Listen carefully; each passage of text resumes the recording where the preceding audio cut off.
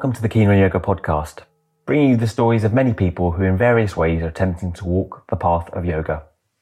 Our intention is to inspire your own practice and commitment to yoga beyond the mat and in all areas of life. We consider this an offering, a service to the community and labour of love. If you feel inclined, any donations are appreciated. Just visit our page and click the donate button at www.keenonyoga.co.uk/podcast. I hope you enjoy the show.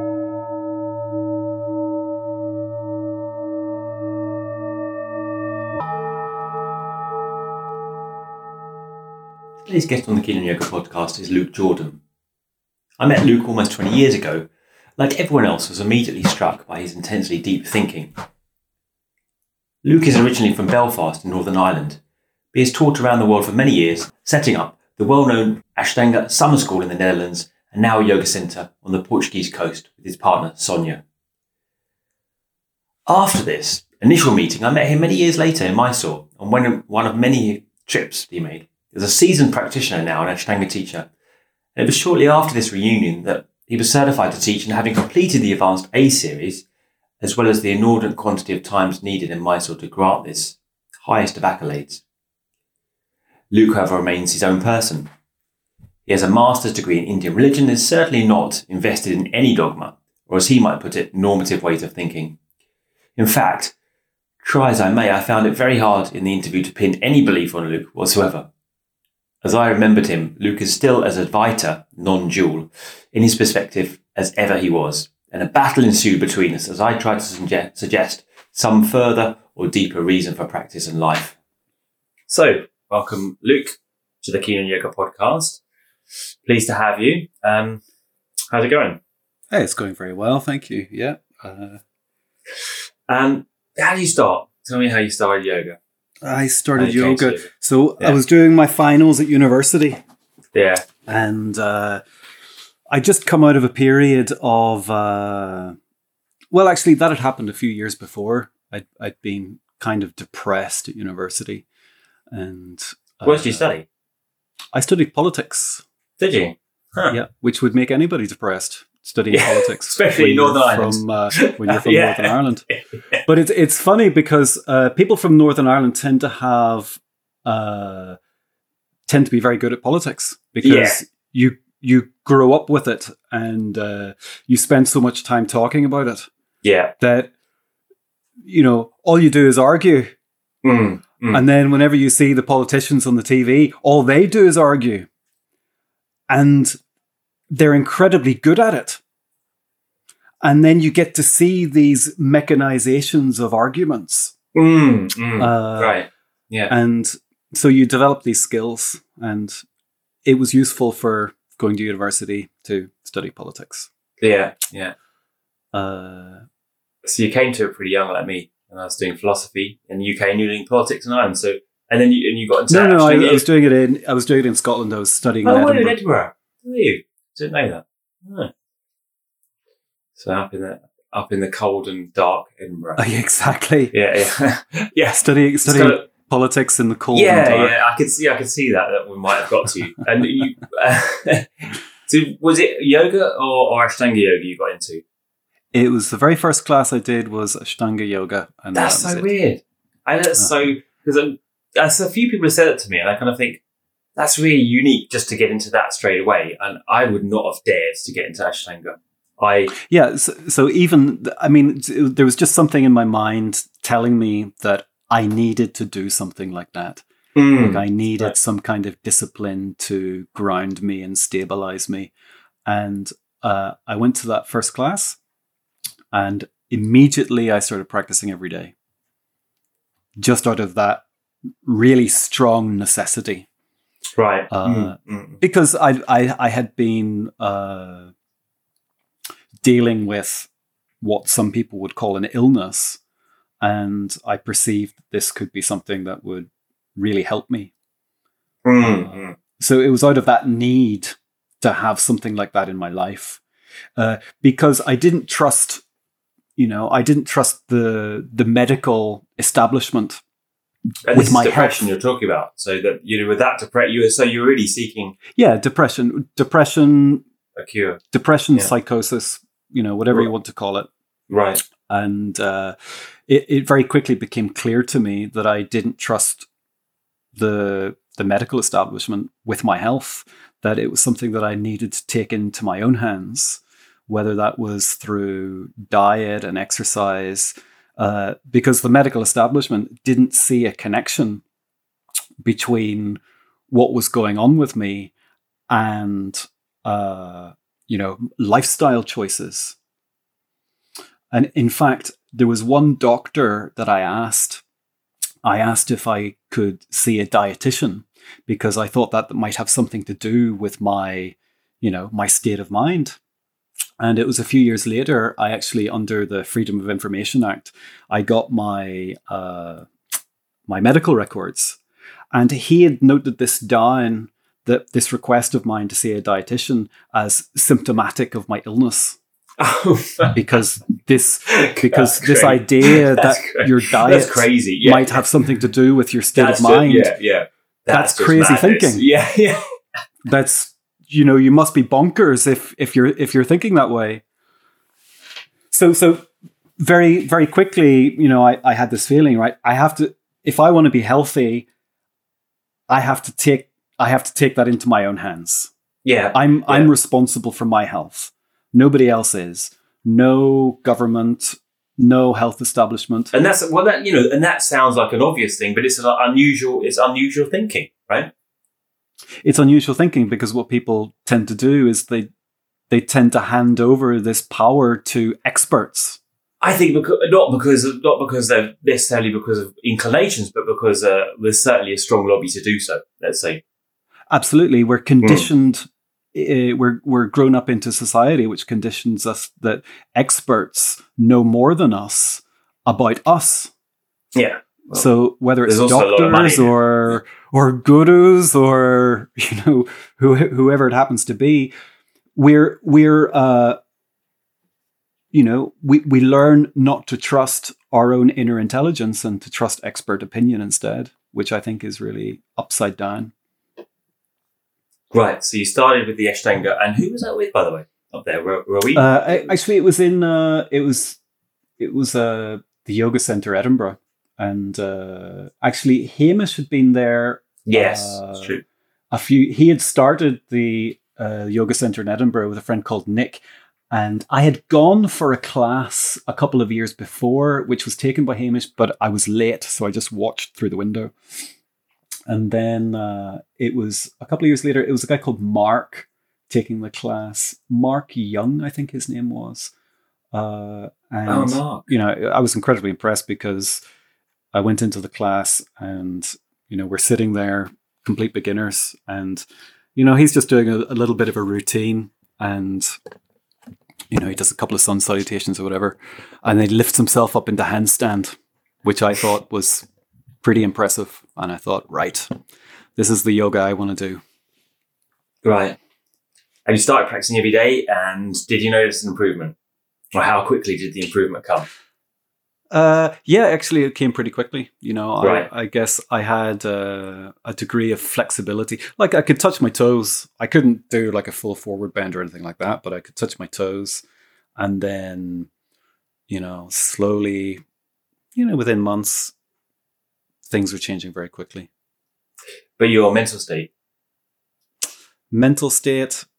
I was stable enough, I was in a pretty good way. It was just about developing, I guess what I was looking for was a kind of psychic strength. And I felt like I was getting stronger in some way. I mean, it's hard to remember because it's hard to disassociate the stories of what was going on with me then from what was actually going on with me then. Right. And also, I mean, that was, you started when you were pretty young. I mean, must have been like 20, right? So 23. Right. So none of us is getting any younger. I mean, you must be towards 40-ish now. So that's a long time. 44 now. Are you 44? It's a kind of a year older than me. What they call middle age. I know. Don't start going down that road. Right. So But you started on yoga, and then how quickly did you go to Mysore? After well, when my degree finished, this idea of like working for a living didn't appeal to me at all, because I couldn't see anything that I really wanted to do. There was ideas floating around. What do you do with a degree in politics? Become a lobbyist, or become a politician, or or journalist. Maybe something like journalism attracted me slightly more, but still, there was nothing. The only thing that I was interested at that time was yoga, and so I wanted to develop that, and I sought out, well, who's going to be the best person? And at that time there was a very, very small list of people. I know, on the Ashtanga.com website, and there was one. I think there's one or two. Actually, I think there was only one authorized teacher in the UK, and that was Hamish. Wasn't he certified even at that point? At that point, he wasn't certified. Oh my god! Yeah, I know. It's like he was an authorized teacher. Different days, and so he was teaching. So I decided, okay, I'm going to go to London, right, and develop the yoga. And actually, there was also a girl I was kind of chasing down to London as well, who'd been a girlfriend. Which I think I met. Must have met you around that time in London. Like once, like a few times, we had some shared friends, and I think that must have been roughly the time. But I thought you'd gone to Mysore before that. Right? No, I met you after I'd been to Mysore. I think. Okay, right, yeah. With maybe after I'd met Stuart, because I met Stuart there. Yeah. That's it. So that was after 2005. Yeah. So I was first in London in year 2000 at the end of after my degree finished, and Hamish was teaching at in the Royal Homeopathic Hospital. Yeah, in Great Ormond Street. Yeah, and it was just. I remember stepping in, and it was so different from the classes I'd been to. I mean, it was just, I felt like, wow, this is it. I've arrived. It was incredible. Just like the energy of like the 30 plus people, and the focus and the concentration, the intensity, the heat, the humidity. How are you, I mean, you weren't working. How were you supporting yourself? Were you teaching at that time? Well, I very quickly got a temping job. Right. So in the mornings I'd go in and I'd do my practice, and then after the practice I'd go and do filing for the rest of the day. Filing in shitty offices, which well, I mean, it wasn't work that I particularly enjoyed, but it was the yoga practice that kept me going, and I had in the back of my mind that okay, I'm going to save up the money, and I really, really wanted to go to India. Mm-hmm. But so I didn't quite have the confidence that I thought that I could do it. And then it's just like different things happened. Somebody bought me somebody bought me for Christmas a travel guide to India. Mm-hmm. And I thought, oh, wow, this must be a sign. Because I don't think it wasn't so much common knowledge that I really wanted to know. No, not at all. Yeah, you had to get a Lonely Planet or something. Yeah, it was Lonely Planet, I think. And then Hamish also said to me, "Well, look, you should go to Mysore," and that was it. The decision was made. So Hamish gave me the push. And how was it? I mean, where did you find yourself? Was it in the old Charlotte you went to, or no? It was just about in the new one, wasn't it? Are we called the middle Charlotte? No, it was not 2001. It was Lakshmipuram. Oh, it was. Oh, God. Right. Yeah. It was, how did you find that time? Oh, it was amazing. It was just like, just completely changed my life. Because, I thought, wow, what would it be like to travel to such an exotic place? And I was scared, and then my fears were exacerbated whenever I stepped off the airport in Mumbai. And there's like an invisible line at the airport where once you cross over it, you're in India. And here was me, like a very green, young, naive person. And I was immediately prey for all of the hawkers. So I think in the first 5 minutes crossing the line, I probably lost about 1,000 rupees. And my pret-a-manger sandwich, it was all kind of given off just to try to get rid of people. But of course, the more I was trying to get rid of people, the more they were coming. Until eventually I paid somebody to let me know where the bus was to get the hell out of there. And I happened to be standing beside the bus stop. So it was a relief to arrive in Mysore. And then I remember getting the rickshaw, which pulled up in the Lakshmipuram neighborhood. And then there was immediately people that I recognized from London that I knew from London. Right. Okay. Yeah. So it felt immediately like being at home. Mm. And how are your experiences then? Because I mean, these days it's a unique experience to have been to that old Shala and have, it was 12 people in the room, right? So you were practicing. It was 12 people in the room. Yeah, in a very kind of constrained environment. How was that? There wasn't a lot of people there when I think there was just about 30 people there. Yeah. And then that 30 people kind of dwindled as Christmas approached. So, there wasn't, I think there might have been like 2 shifts. But it was such a big thing for me because of the anticipation that had built up over the year that I'd been practicing. I'd seen Yoga Mala and everybody, anybody who was anybody in the London Ashtanga community had been to Mysore. And so it was a talk about this person's been to Mysore, that person's been to Mysore.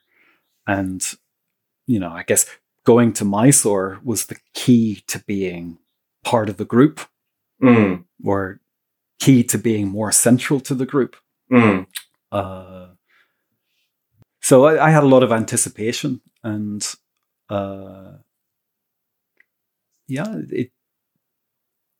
it felt in a way like going to Mecca. It was like going to the yoga Mecca. And your experiences, were you satisfied with that? Like, I had an amazing time. Right. I really, really, that first trip, it was just like, here I am, and I'm here in the world, enjoying life, and what it felt like for me is now having done this, anything is possible. Right. Because I would never have imagined that, years before that I would go to India and that I would be doing yoga and it just felt like my world opened up. And then, I met someone there and, had a romance and, it was a very beautiful time. I was going to say, how many times have you been now to Mysore? You must have been. Oh, I've no idea. I don't count. Yeah. So, there's this status thing about how many times you've been to Mysore. And I noticed that like the first time I was there, it was like, if you'd been more, it meant you were more of a somebody. And I always thought, that's kind of bullshit. I suppose I was kind of like sequestering into kind of asking you how you've perceived the times changed from the time you went first of all to the time that is now in Mysore.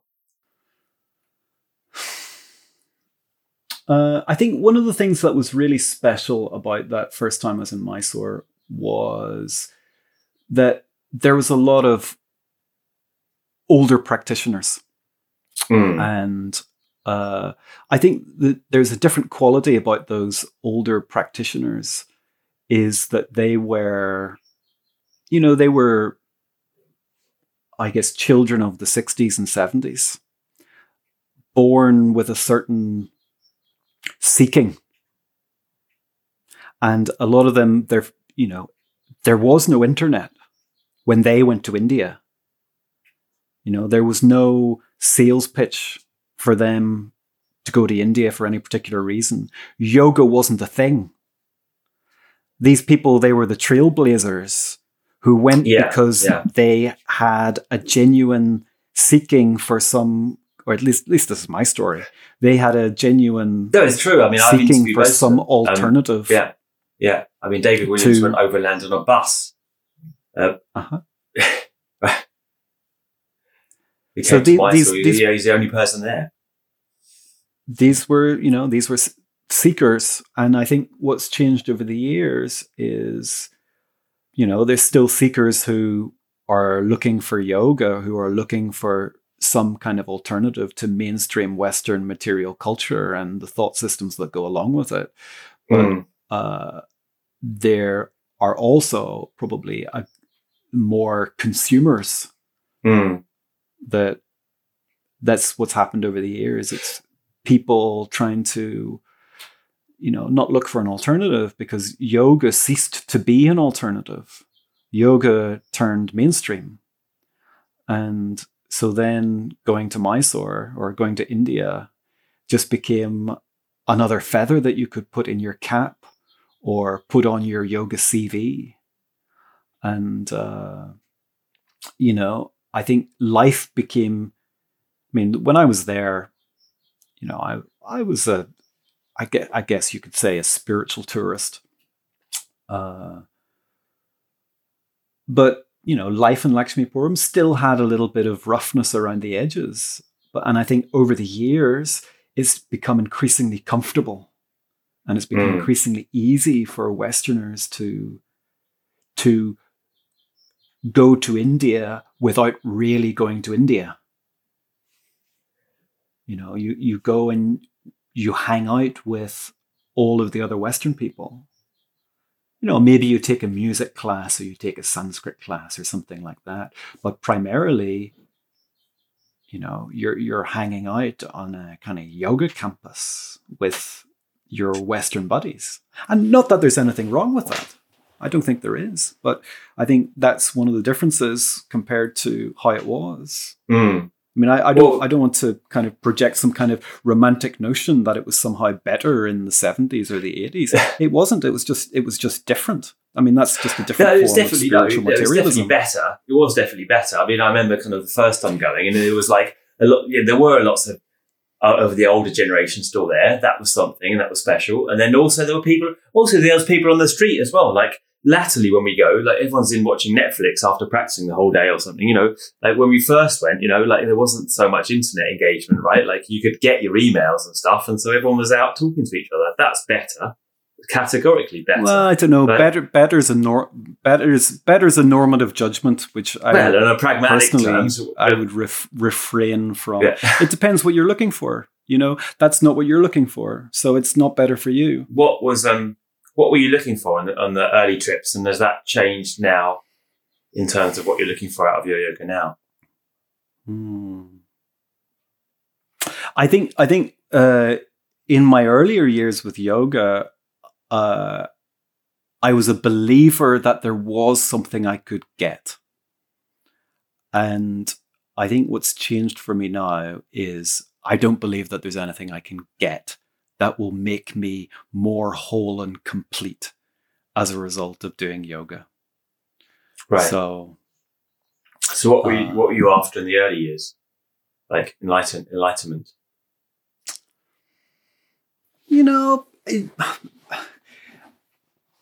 I probably would have liked to have believed that I was looking after enlightenment.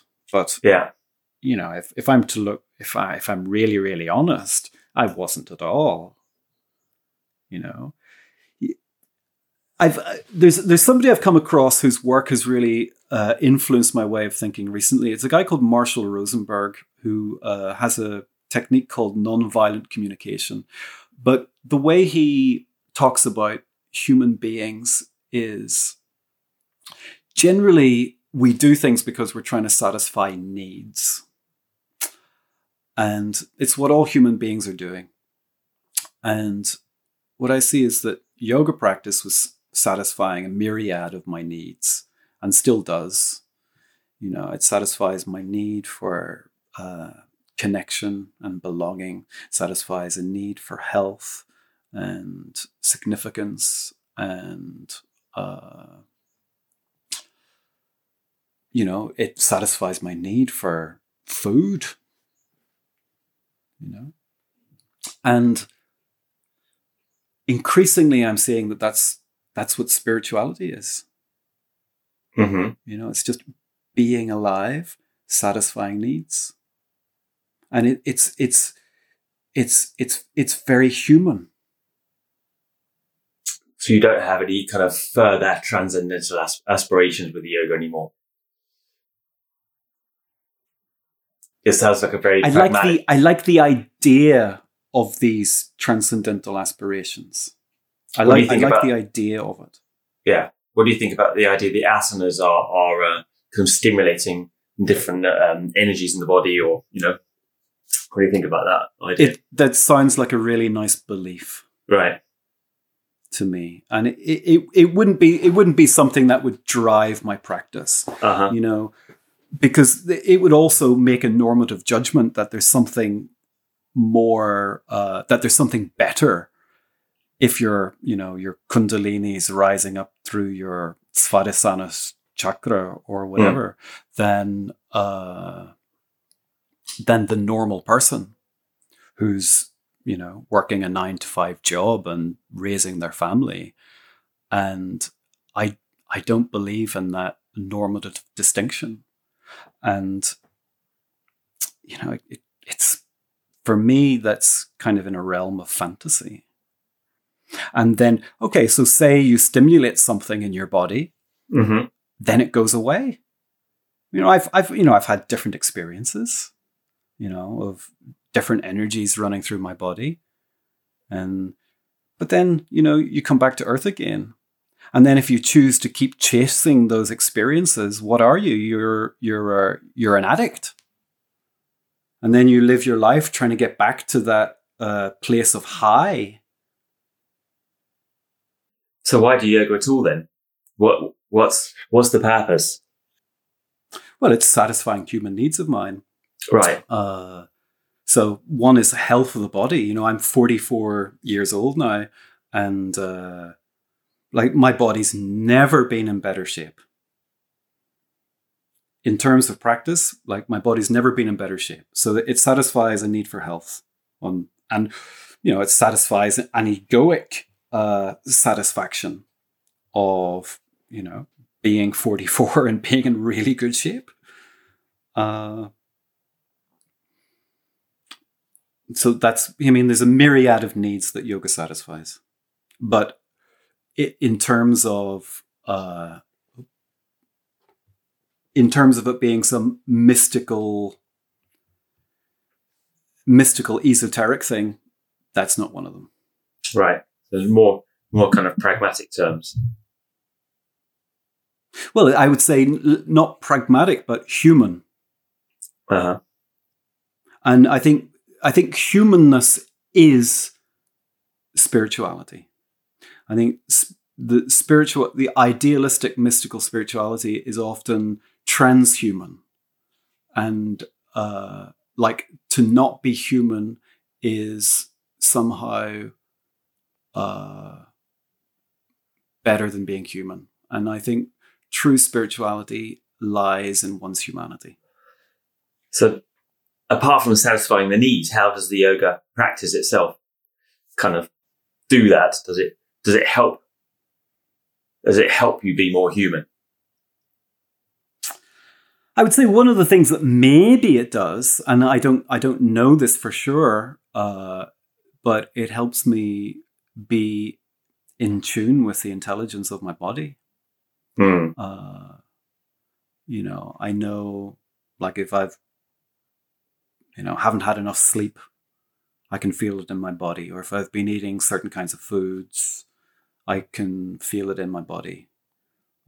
So if I move a certain way, I can feel it in my body.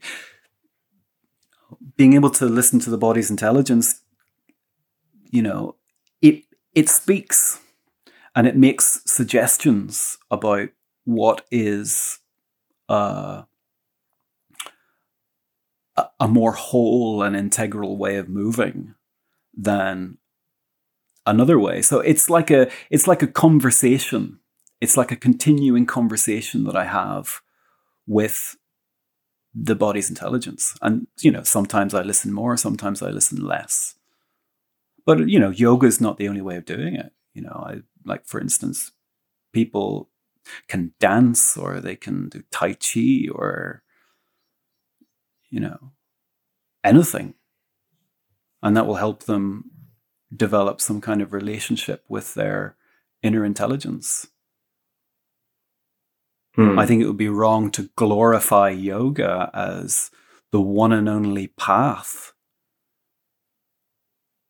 It can be a path, but to where, I have no idea. And maybe some people do it and they become less intelligent. It depends upon how it's done. If you do the same thing day in, day out, but you're not paying attention, you can concretize those patterns in yourself that are averse to listening to that inner voice. Isn't there something useful about doing a kind of repetitive practice? I mean, you've chosen a yoga that is quite repetitive.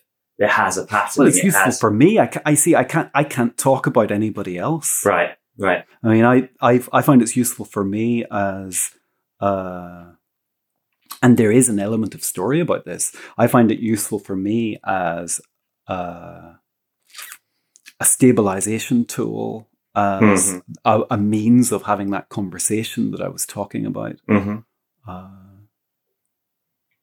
I mean, it is never the same every day. I am always exploring, well, if I move, say this rotation this way or this rotation this way.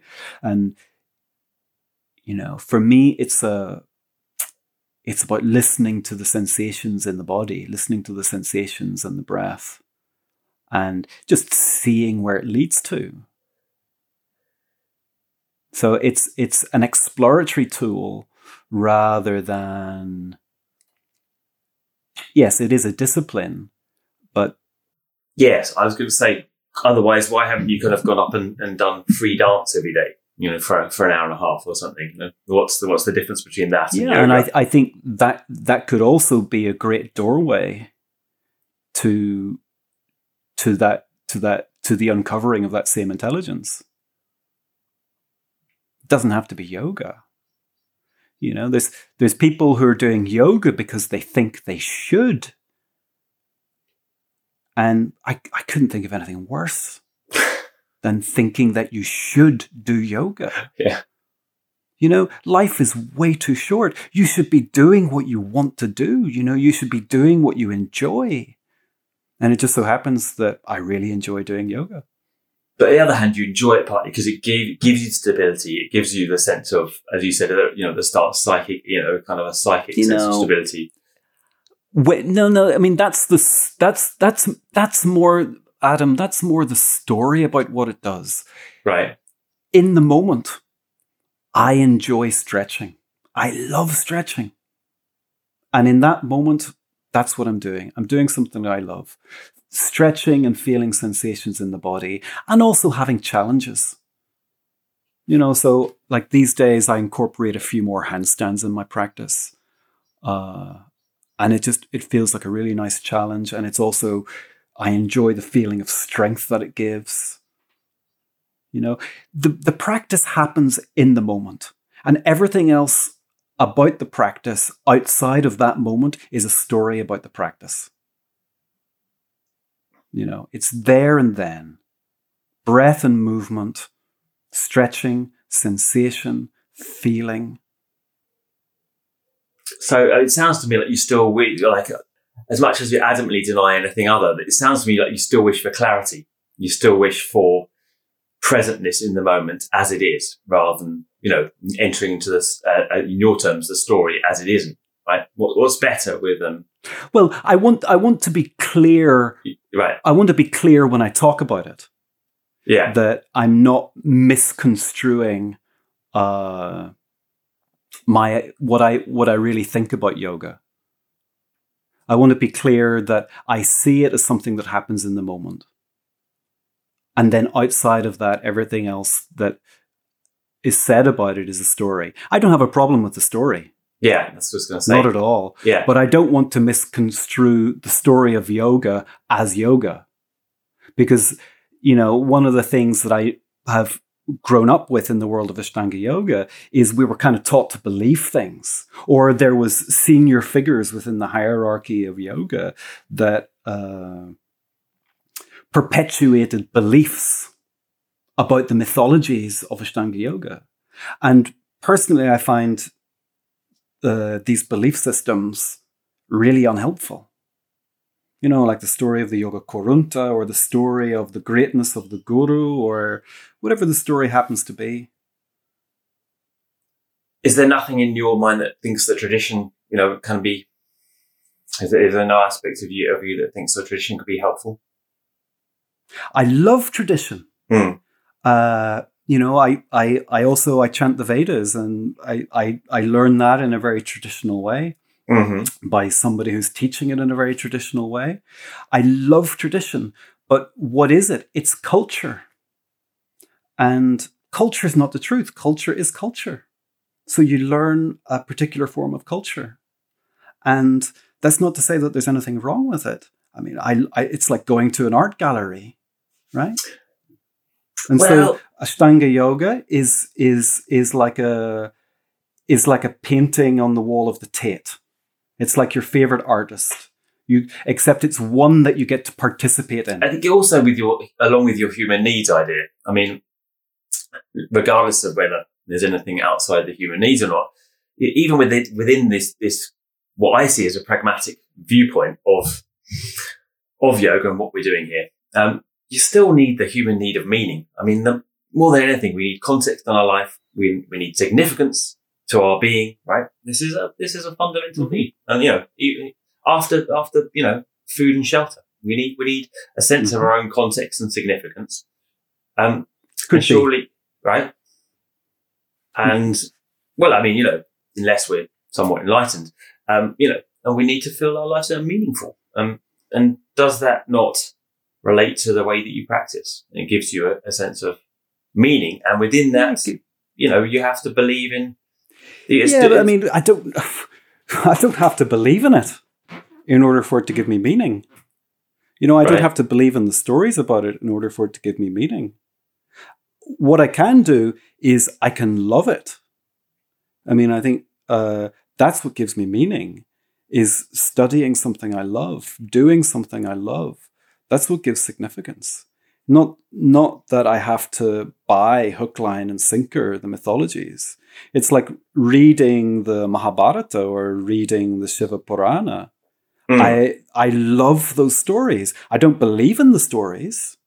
I love them, and there's. Why do you love them if they have no meaning to them? Why do you love them? There's Did you ever see that film Life of Pi? Yeah, I couldn't watch the whole thing. Yeah, I didn't. Yeah, I started or read the book. Yeah, and there's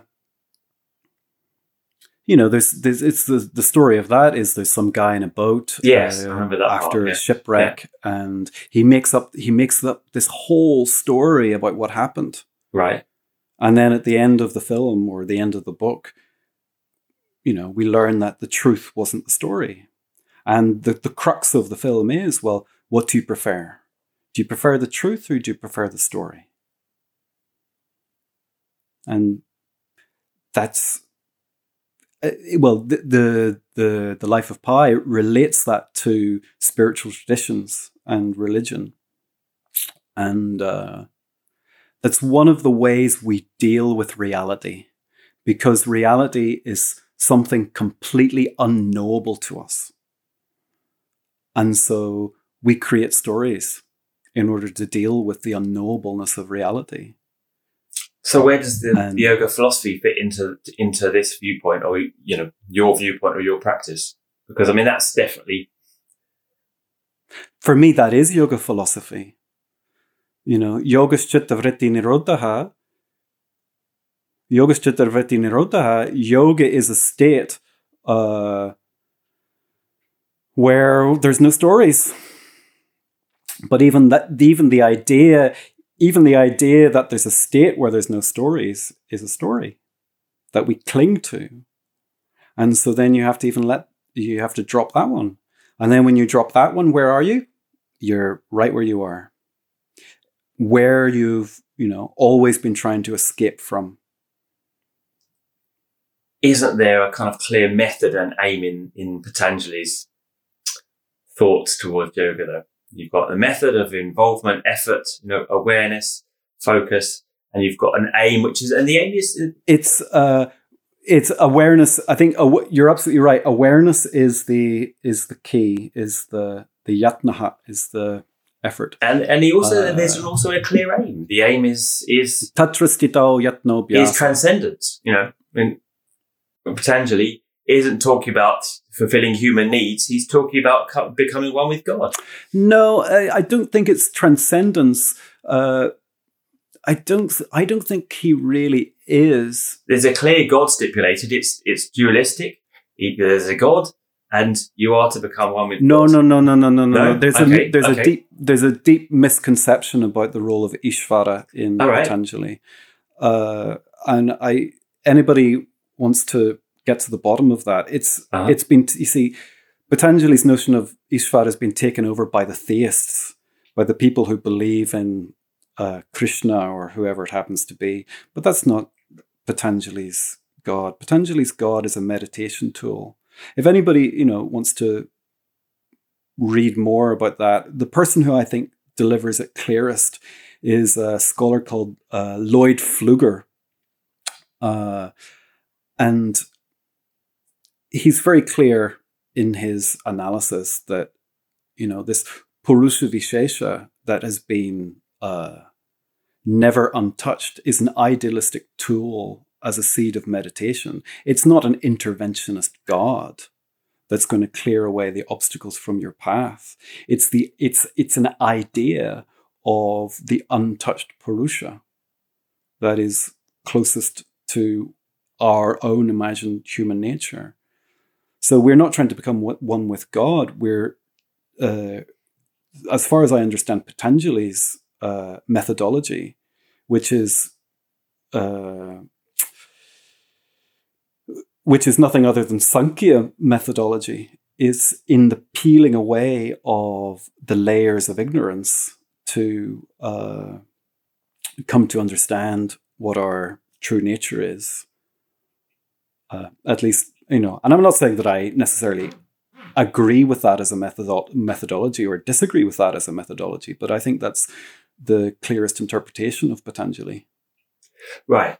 But along those lines, the true nature of our own being is very much immanent, let's say, in your perspective, rather than transcendent, that we're not trying to go anywhere outside life. This is what it is.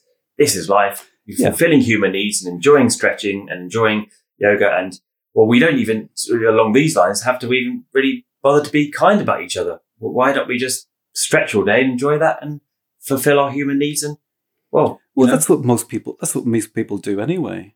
But should we not have higher aspirations with the yoga? Well, that's what most of the yoga people do anyway. A lot of people hide behind the veneer of a spirituality, of a spiritual being kind to each other, and then behind their backs they will sneer and be unkind. Well, yes, but are we not trying to do anything? It's that there's a lot of dishonesty in spirituality. People cover over their own shadows and pretend to be something that they're not. And that's, and that goes under the name of yoga. All right. So what's your aims with yoga now? Just to enjoy it. To enjoy it as best I can. And also to support other people who also want to enjoy it. Why would you bother doing that if you're just fulfilling human needs? If there's no... Because that fulfills my human need. Just it fulfills you, so you're helping them just to fulfill yourself. Yes, because that's a gift that we have for each other. We enjoy it, fulfilling each other's needs.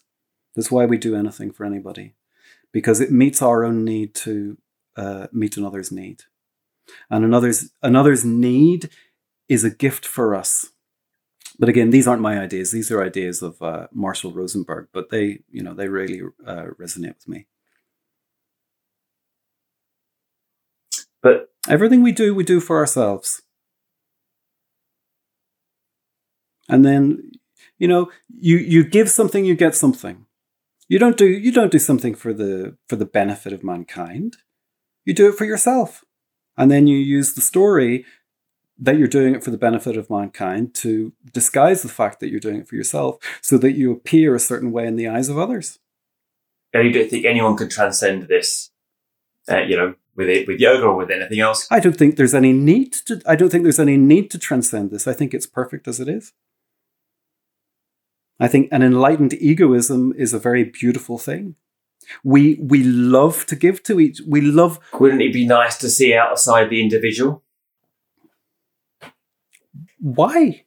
Why would we want to do that? To have meaning beyond yourself? Wouldn't that be just beyond fulfilling human needs? If there's meaning enough with yourself, why would you seek it elsewhere? We love. I think love is our essence. We love to give to others, and we love to do things that we love to do, and the more love there is, the world is a better place. I love to share yoga. I love to share in the conversation of ideas about yoga, and I love the culture of yoga. I even love the stories of yoga, but I don't love so much. Well, even they have their place, like lies about yoga or lies about spirituality. I think if there's anything to do, it's to see through the bullshit that we tell ourselves and that we tell others. I think that's real yoga practice right there. It's just to see through our own bullshit. How do you practice yoga and not get caught in the same loop of just simply using it as a comfort blanket and just continuing your daily life? Or how does it become something more? I think it requires it. I think it maybe, I'm not sure that this is true, but I think maybe it requires the intention to be honest with yourself. As one of my favorite series of talks is by a guy called Anthony DeMello. And, you can find this, I think it's on archive.org. Anthony DeMello Awareness. I still listen to it. I've listened to it lots of times. And one of the first things he says in this discourse is, spirituality is about waking up. And most people, they don't want to wake up. And when he says wake up, what I imagine that referring to is just being honest, having self-honesty. And I think the first place that we begin is seeing that we don't want that. I think that's the beginning. I think honesty would transcend egoic perceptions.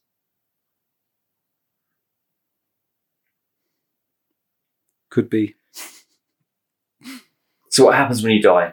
What happens when you die? Because death is a big topic. It's a big topic in the Bhagavad Gita. It's a big topic in yoga philosophy. Think of Krishna at the moment of death. There is this idea of reincarnation. It's a clear one.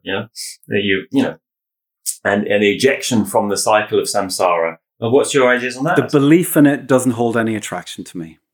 For me, it's a nice idea. The idea of right. But it's clearly there within the yoga philosophy. So how does that fit into this pantheon of yours?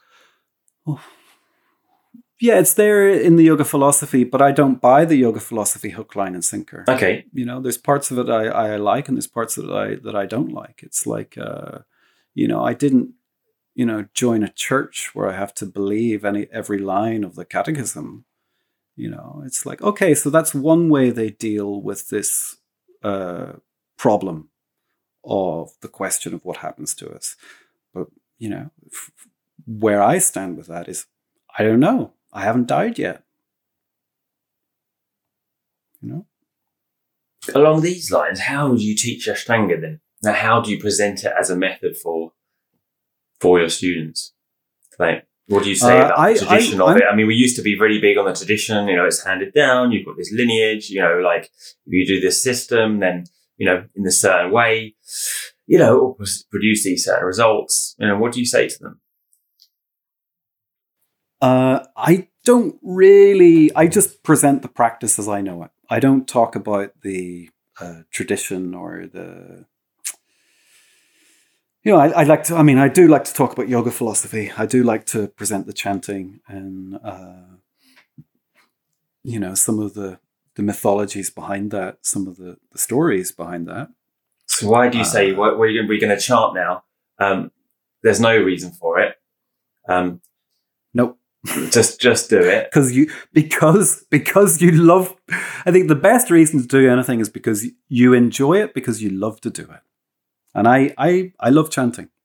But we usually love something because we have some sense of meaning behind it. We're going to do this, and it's going to mean this, and the vibration means this, and it's, you know, it's connected to an essence, and, you know, it's going to free us from our suffering because, you know, we can enjoy. That's going way too far for me. That's going way too far. Well, I'm not saying I believe every part of this. I'm just trying to bring things out of you, mate. You know, it's like, I imagine myself like a magpie, right? Going around, you know, the way, do you remember you used to get those milk bottles which had the shiny tops? Yes. You're maybe old enough to remember that. The milkman would come around and you'd have the shiny tops. And the magpies, they would come and they would get the bottle tops and they'd bring them back to their nests. Yeah. So they feather their nests with these bright, shiny objects, right? And that's what we do too. We like to feather the nest of our identities with different shiny objects that we like the look of, or we like the sound of. And, you know, I've fully immersed myself. When you were 20 and someone had said this to you, would you have really got into Ashtanga? They just said, well, there's nothing really. It's just a bit of stretching, you know, like, just about being honest. I didn't say it quite like that. Okay. I mean, that could well very be the case. And there could be something more to it. I mean, to be honest with you, I don't know. Some days it does feel like that. Or some days I will project something more onto it.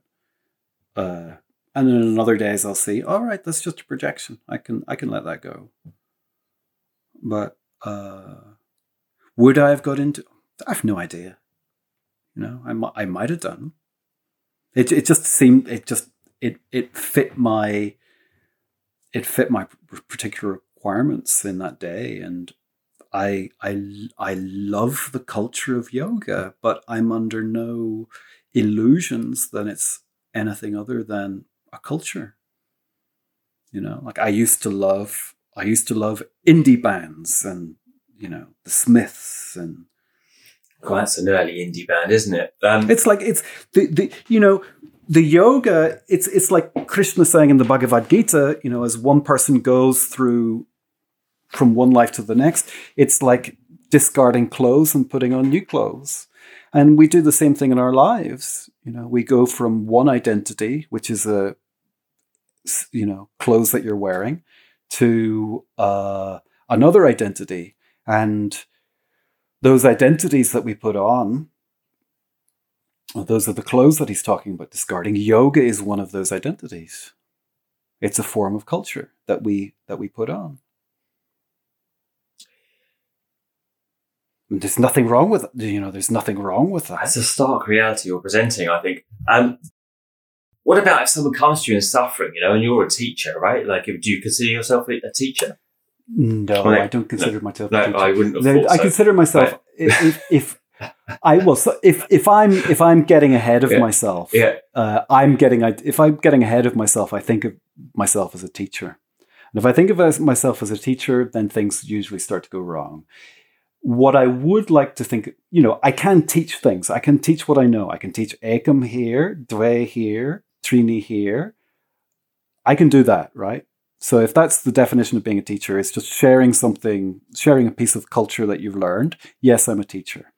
But this idea of being a teacher has a connotation of something different, like being kind of like a guide or something like that. I mean, if anything, what I can do is I can support people in the Ashtanga tradition. I can be a pratishta, right? A foundation for them to explore what they want to explore through the practice.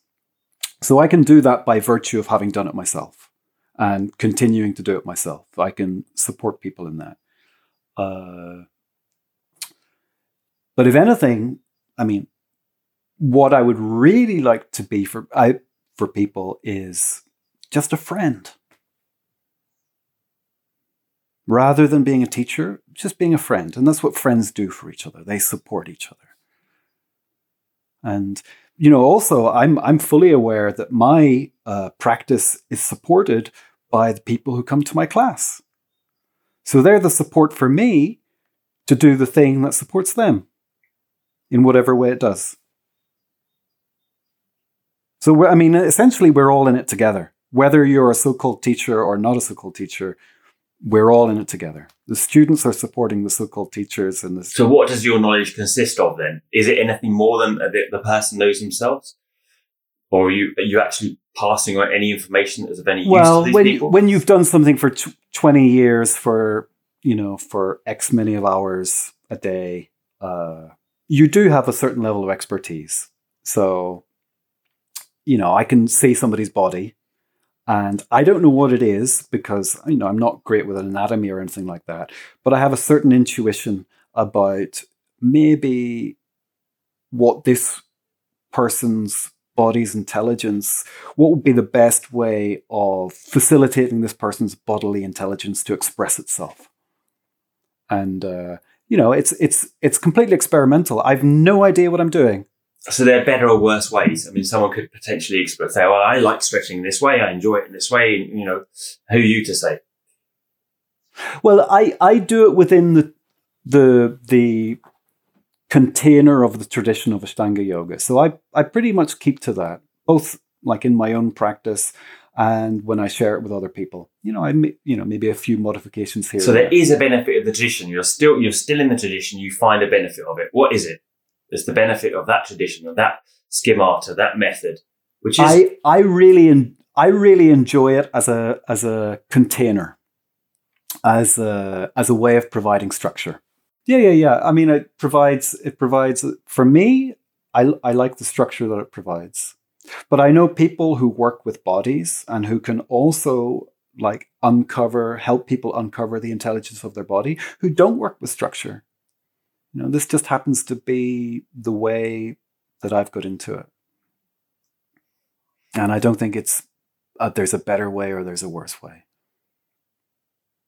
I think it's got to do with just the person. And, there'll be some people who will resonate with the way I do things and who will be open to the suggestions I make. And there'll be some people who won't resonate with that. And they'll be much better off going to somebody else. We've done about an hour. Let's just end on a high note. What do you give me one inspiration, something that inspires you, and I don't have to ask you this question. Give me a guilty pleasure.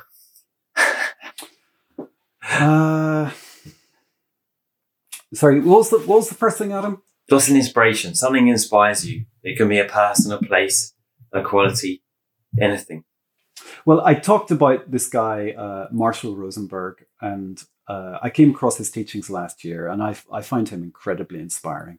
Just seeing the quality of a humanness that's possible in how we can relate with each other in a vulnerable, open way where we're expressing our needs as gifts it's just such a beautiful thing to have to have seen and encountered and even tried my hand at, although it's much more difficult than yoga.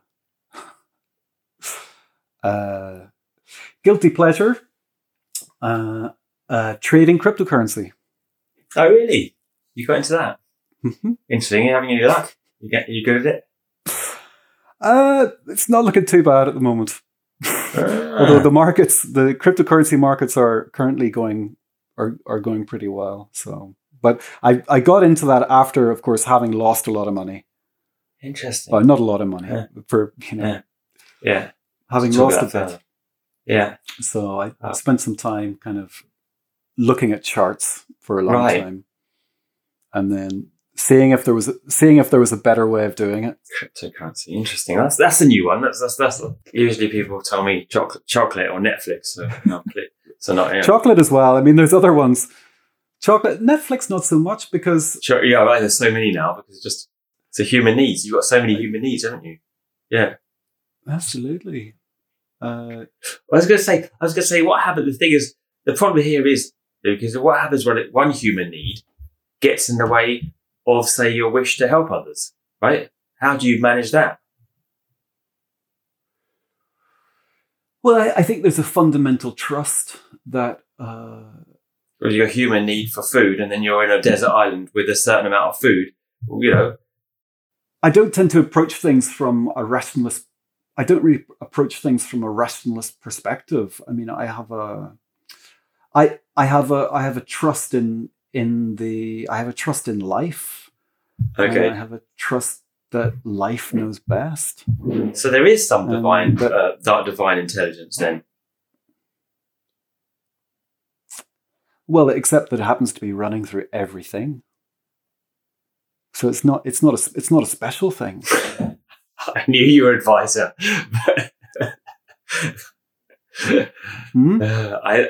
I knew you advisor leanings. It makes it very hard to argue with an advisor person. I wouldn't say I was. You wouldn't say advisor either. No, I'm not going to opinion anything. Not at all. I'm not opinion anything on you. Well, but hopefully not. Hopefully not. If you've pinned something on me, I have my work to do. I will. When you come over and see me soon, I'm going to pin something on you. We're off camera. All right. All right. Well, thanks for joining me, Luke. It's been wonderful to have you. Thanks, Adam.